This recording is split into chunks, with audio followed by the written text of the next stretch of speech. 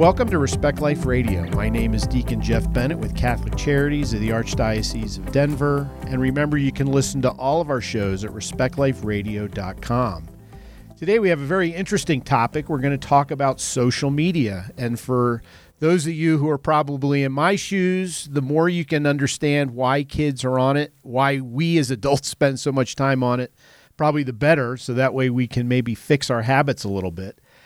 Today, our special guest is Jack Bruskern, and he is a U.S. presidential scholar, speaker, author on a mission to lead his generation towards digital balance and to help parents guide their kids towards balance. He founded Detach in 2017 after waking up to his own digital dependency. Since then, he has met with dozens of professionals across the United States, given talks to thousands of kids, hundreds of adults, and launched the Parent Course and written a book, Acquired Connection, and that can be found on his website, detachnow.com. You know, you mentioned your own digital dependency. I'm sure that had a major impact as to why you wanted to educate on social media, but it probably just wasn't your dependency. You probably saw a lot of that with your friends and those in high school and other kids, right? Yes, that's right. For me, I had a huge wake-up moment my sophomore year. I was driving to school, just a regular old day, listening to an old favorite song, and all of a sudden had this huge realization of how my past use of digital tech had been negatively impacting me, and specifically how little sleep I'd been getting because of how much time I'd been online. And, you know, I hadn't been spending nearly as much time with friends or doing the things I'd love, really just glued to my screen, a slave to my screen in many ways. And it scared me because I didn't think that I was the type of kid, who'd get wrapped up in something as crazy as this. So I really wanted to wrestle with the question of what is digital balance for kids, for me. And then I quickly realized, this isn't just me, this is other kids as well. So what is digital balance for our generation? Yeah, I think what's interesting is it's amazing how that can kind of sneak up on you. I mean, that's never anybody's intent to spend, I think I read in your book, 7+ hours a day teens are on screen time of one sort of another. And so it sneaks up on you, and then the Lord kind of slaps you and says, hey, Jack, you need to be spending more time with real people. And so it's interesting. You start off the book, in of course, close to the beginning, with a lot of quotes from kids. And just from what you went through or the quotes that you gathered, it didn't seem like anybody was shy to talk about this. Is that what your experience was? Yes, for the most part. I think this topic is really on a lot of kids' minds and a lot of parents' minds, and it's one that many have strong feelings about one way or the other, even if many are uncertain at the same time. And I think that kids generally see tech as an ally, as a good thing, first and foremost. And that is mainly because it is so intertwined and so seen as so important to their identity, because of how tied in social media is to relationships, to friendships, to social structures. And then also just for the many obvious upsides to tech. And kids are often defending tech from parents or teachers or whatever it is, so that they can be on it for a longer time. And I don't think that's necessarily always bad. I think there are good sides of tech. Tech is not all bad, but kids much more often take the side of, tech is great. But then of course I agree. Kids also, I think, recognize many of the downsides more often than I think adults would think. And just getting that conversation going will usually opens that up and allows them to see that more, allows us to talk about that more. Well, there was a great quote you put towards the end of the book, and I think it's kind of sums it all up. Technology is a wonderful servant, but a terrible master. And I think, there is good and bad to it. And, from the quotes, like I'm just going to read a couple of them. So there was an 11th grader. She's a girl. I think that while social media is one of the greatest tools of our generation and has kept in touch and help us keep in touch and communicate, I also think it's one of the worst. And then there was a 10th grade boy. I think the worst part is how tech affects relationships. So you're not the only one, I think, to have the epiphany. And there are many more quotes in the book. So, I think it's good that you put those in there. But other people and other kids your age and younger than you now realize I need to have a good balance of this. And you did a good job in the book of talking about the pros and the cons. It's just not all this is terrible, but if you misuse it or use it too much, it can lead to things that you'd rather not, right? Mm-hmm. Mm-hmm. Yes. It's a hard thing to balance. It's a difficult thing to balance. I've been working on this question myself and working on things myself for a while, and I still don't think I'm all the way there. But yes, the upsides and the tool sides of tech are so strong and great and powerful, not just on a rational scale, but on an emotional side. And the negatives are also so powerful. It's easier said than done. Well, so to help out dinosaurs like myself, so what are the different types of social media that not only are available, especially to kids, but what are the ones the kids tend to flock to the most? Yes, there are definitely a handful. Snapchat is huge. Snapchat is primarily, it's kind of like texting for kids, what it's often called. It's very like texting, but with pictures and whatnot. It's how most teens communicate. Instagram is a little bit more like Facebook, where people post pictures and like them. There's stories, and that's also extremely popular. TikTok is a little bit more of an entertainment social media platform. Not quite as much social interaction per se, a little bit more geared toward entertainment. Those are probably the big three right now, though, on the social media side. Because the old dinosaurs like myself, and I don't have an account, but like Facebook has kind of now become like an old people's thing, right? So kids don't want to have any part of that, right? Well, yes. I mean, that is kind of the youth perspective right now. Yeah, well, truth hurts. But I mean, mercifully, I don't have an account, but I know people who spend way too much time telling way too much about themselves on that. And, to that point, people really do, whether they're realized it or not, put out a lot of personal information, don't they? Mm-hmm. Mm-hmm. Yes. And not only that, it's recently become much more well known in the public sector how much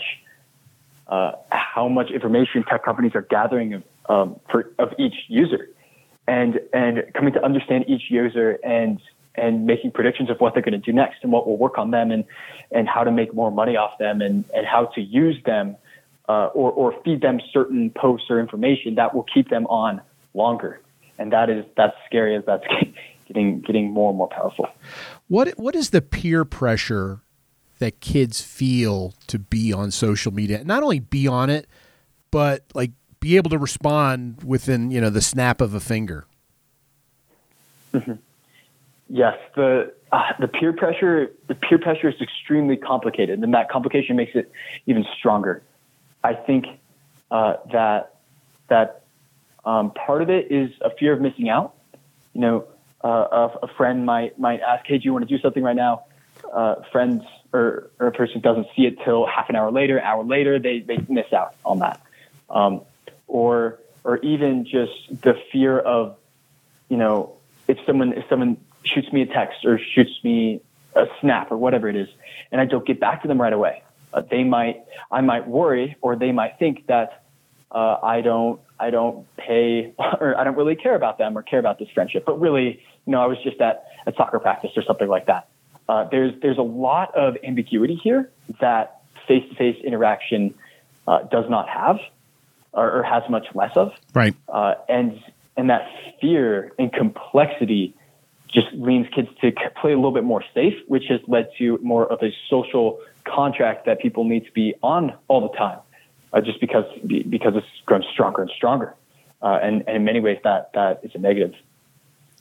Well, and, reaching out to people and connecting people is a good thing, right? We live, people live far away. You can get, you can text somebody, across the country, across the world, and they can respond to you shortly. So that part's not a bad thing. But you mentioned in the book, that there are issues, whether it's frustration, distress, loneliness. You mentioned even lack of sleep for yourself. How big a factor are these issues, and how are they affecting kids with their work at school and with their real life relationships, not the ones on social media? Mm-hmm. Yes. I totally agree with what you said. That it's hard to separate the tools from the negatives. But I think the negatives, the negative impacts of tech are real, and they are worth paying attention to, and really affecting kids in very sad ways. And I generally think about these negative effects in three primary areas. Uh-huh. The first is relationships. And yes, there's good sides to relationships. Maybe being able to talk to friends who are out of state more, or coordinating plans, whatnot. But so many critical aspects and so many of the most special parts of relationships. Just spending time with friends, making going to do fun things with friends, meeting people, talking to people, getting to know each other. Those things are cheapened massively if they are brought onto primarily between screens. There's just so much less connection and more shallow relationships because of that. And I think and social media plays such a strong role, not just a role, but such a strong role, sometimes a primary role in so many of our relationships these days, and that's become more the default. I think it's wearing on kids' true, deep relationships. And then the other two I'll touch on briefly is kids' mental health. Mm-hmm. I don't believe it is the sole reason necessarily for all mental health issues. That would be a ridiculous claim. But I do think that excessive use of the digital world does lead to, or make it more likely for a person to struggle with mental health, especially due to compare and despair on social medias, the social competition from these from social media, and the shallow connection that it yields that is not deep and authentic, and just the generally less time spent doing purposeful things that are very meaningful or authentic, spending authentic time with others.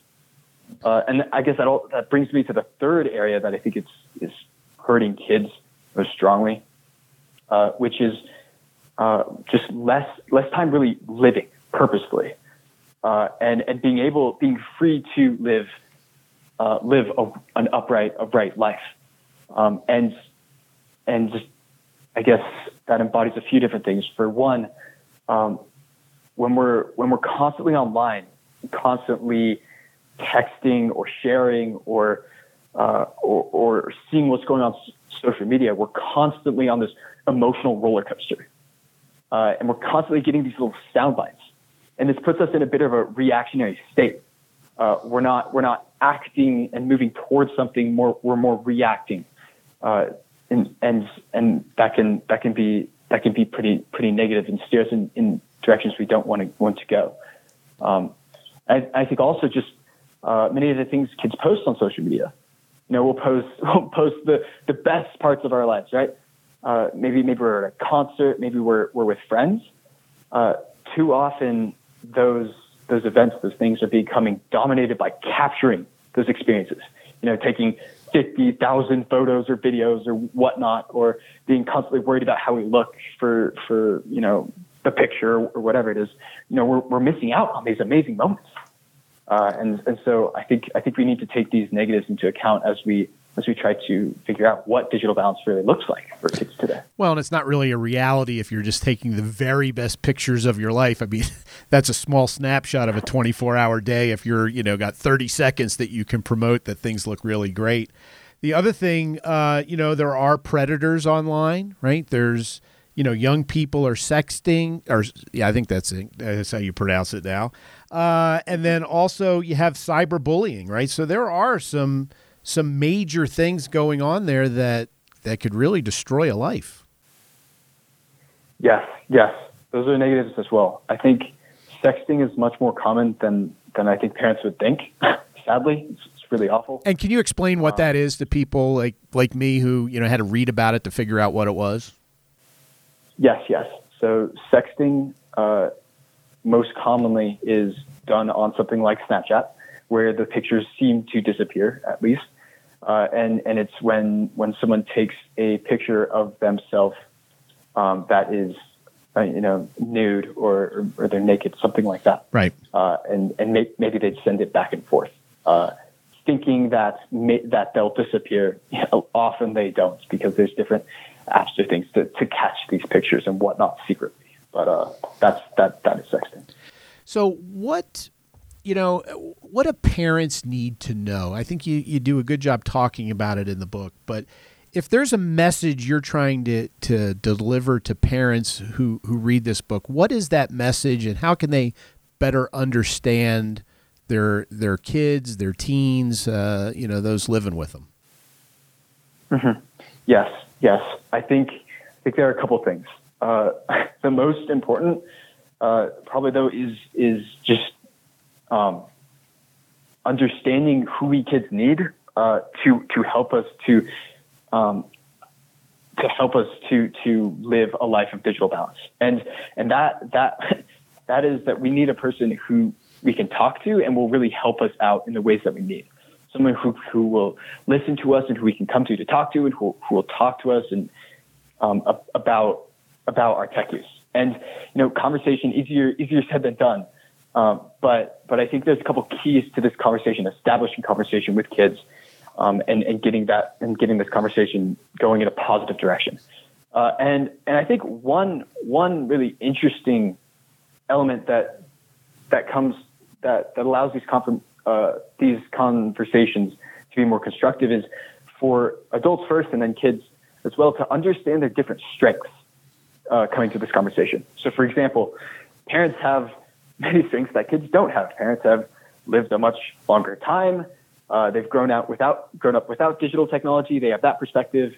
They have an outside perspective on kids today and on their kids, and an outside perspective on their tech use in many ways. And then kids have a very different set of strengths. They have the set of strengths of understanding what it's like to grow up in a generation that is very, very, very often online, and our social structure is built into the online in many ways. And kids often understand what it's like to be online and some of the pros and cons from the experience of it. These are very different strengths, but if parents and kids can kind of understand these strengths, that can help bring this conversation into more of a dialogue. I think another really important aspect to make this conversation more of a conversation, less of a maybe an argument or not a conversation, is to ground the variables, ground the time online into something that is much more meaningful. So, for example, instead of fighting over or talking about or arguing over, an hour online versus 20 minutes online or playing some game, grounding the time spent into something like the kids or the child's goals, or what they enjoy doing. Does this make them happy, or something more than time?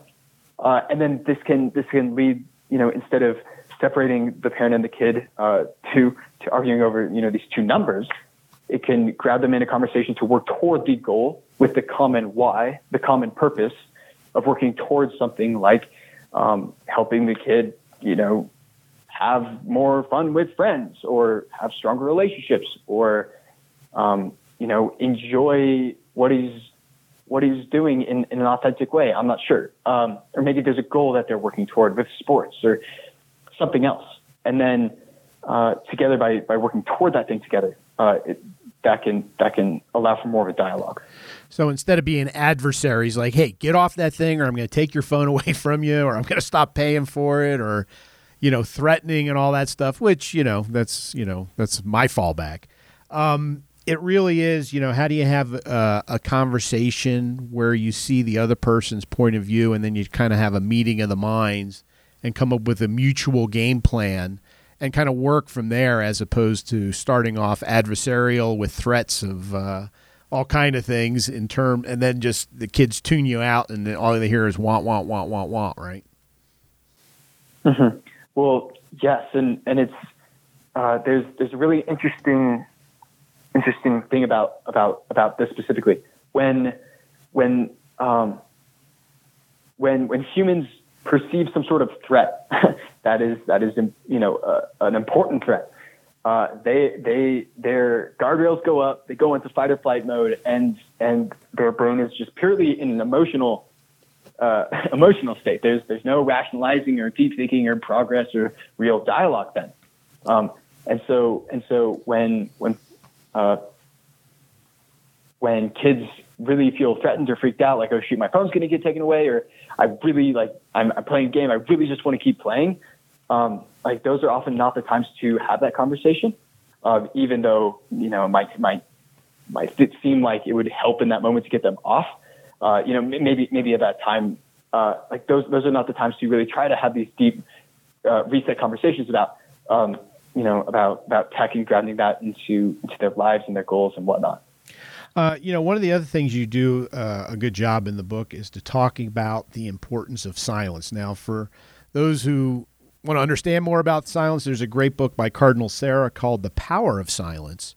But you talk about how important silence is to get away from, the messaging and all the things that are going on, to kind of reflect really and, kind of let the Lord have his time as opposed to just always being yours, right? Mm-hmm, mm-hmm. Yes, very much so.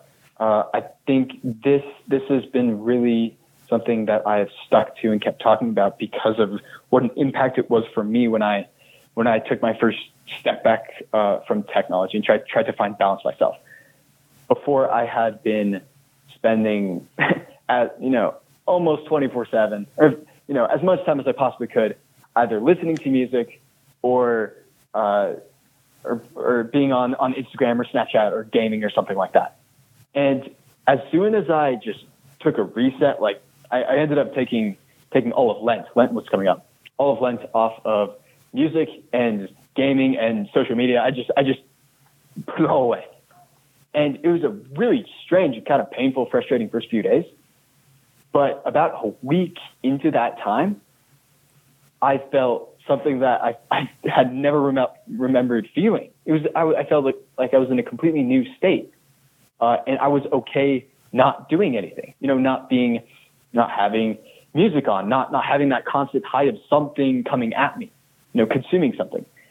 And I was able to just be and to think, and it just felt so much better. And so since then, I've been very intentional about building times of silence in my life. And even if it's just taking car rides without music, or not listening to music while doing homework, or being okay not doing something 24/7. I think that was huge for me as a kid today. And the benefits of just the reflection and being able to act instead of constantly reacting. I just feel so much more free to live as, to choose, free to live as I ought to, instead of constantly just reacting and doing what I have to do next. Yeah, to be tied to a device doesn't work that well. And I don't know what it's like anymore, but I know when my kids were younger, I'd have parents say, well, I send my kids to Catholic school, so they're never going to have any problems. I mean, kids at Catholic school are just like kids in public school when it comes to social media, right? Yes. Unfortunately so. Yeah. At least generally. I think many of the negatives of social media, just the compare and despair, the competition, the shallow connection. I think many of these negatives are still, crossover, less time with friends, whatnot. It's a challenge for everyone. Well, that's what I think is so important when when you bring this up so people get an idea about, the issues that are going on. And look, parents have this issue too, right? It's not all about kids. I mean, there are parents who, as we mentioned in the beginning, that bury their head in their phones and they're ignoring their kids. I mean, I don't know how many times, well, when you used to be able to go out to dinner, you'd go out to dinner and you'd see adults on their phone and they're like, why'd you even go out to dinner? You're not even looking at the person across from you. So parents need to be aware of their tech time as well, don't they? Mm-hmm. Yes. This is actually huge when it comes to helping guide kids toward balance in a few different ways. I'm just thinking that back before the pandemic hit, I was giving talks to a local kindergarten actually, I was talking to middle school and talked to the kindergarten while I was there, kindergarten class, and I started talking about digital, their thoughts on tech and trying to just have this conversation with them. So I'm definitely not going to give some sort of lecture to kindergartners. That wouldn't work very well. But kids all of a sudden started raising their hands and talking and sharing story after story after story about how they go home and their parents just don't talk to them. They're just online, or their siblings. They don't want to play with them anymore because they just want to play their game all the time. And it wasn't just one or two kids. It was like all of a sudden the kids just started like trying to tell their story. They just all started talking at once, and it was so sad. And this was one of the moments when I realized how big of a problem this is. But when I talk to kids and interview kids to get a better understanding of their perspective, they often tell me this. And so I think that for parents, it could be a huge positive here to lead with a bit of vulnerability with kids maybe, and say something like, "Look, you know what? I don't have this all figured out too. So maybe I can talk to you about how we can do things better with your phone use, and you could tell me your thoughts. But then you can also tell me how you think I can do better, right? And have make this more of a conversation together working toward the goal of digital balance."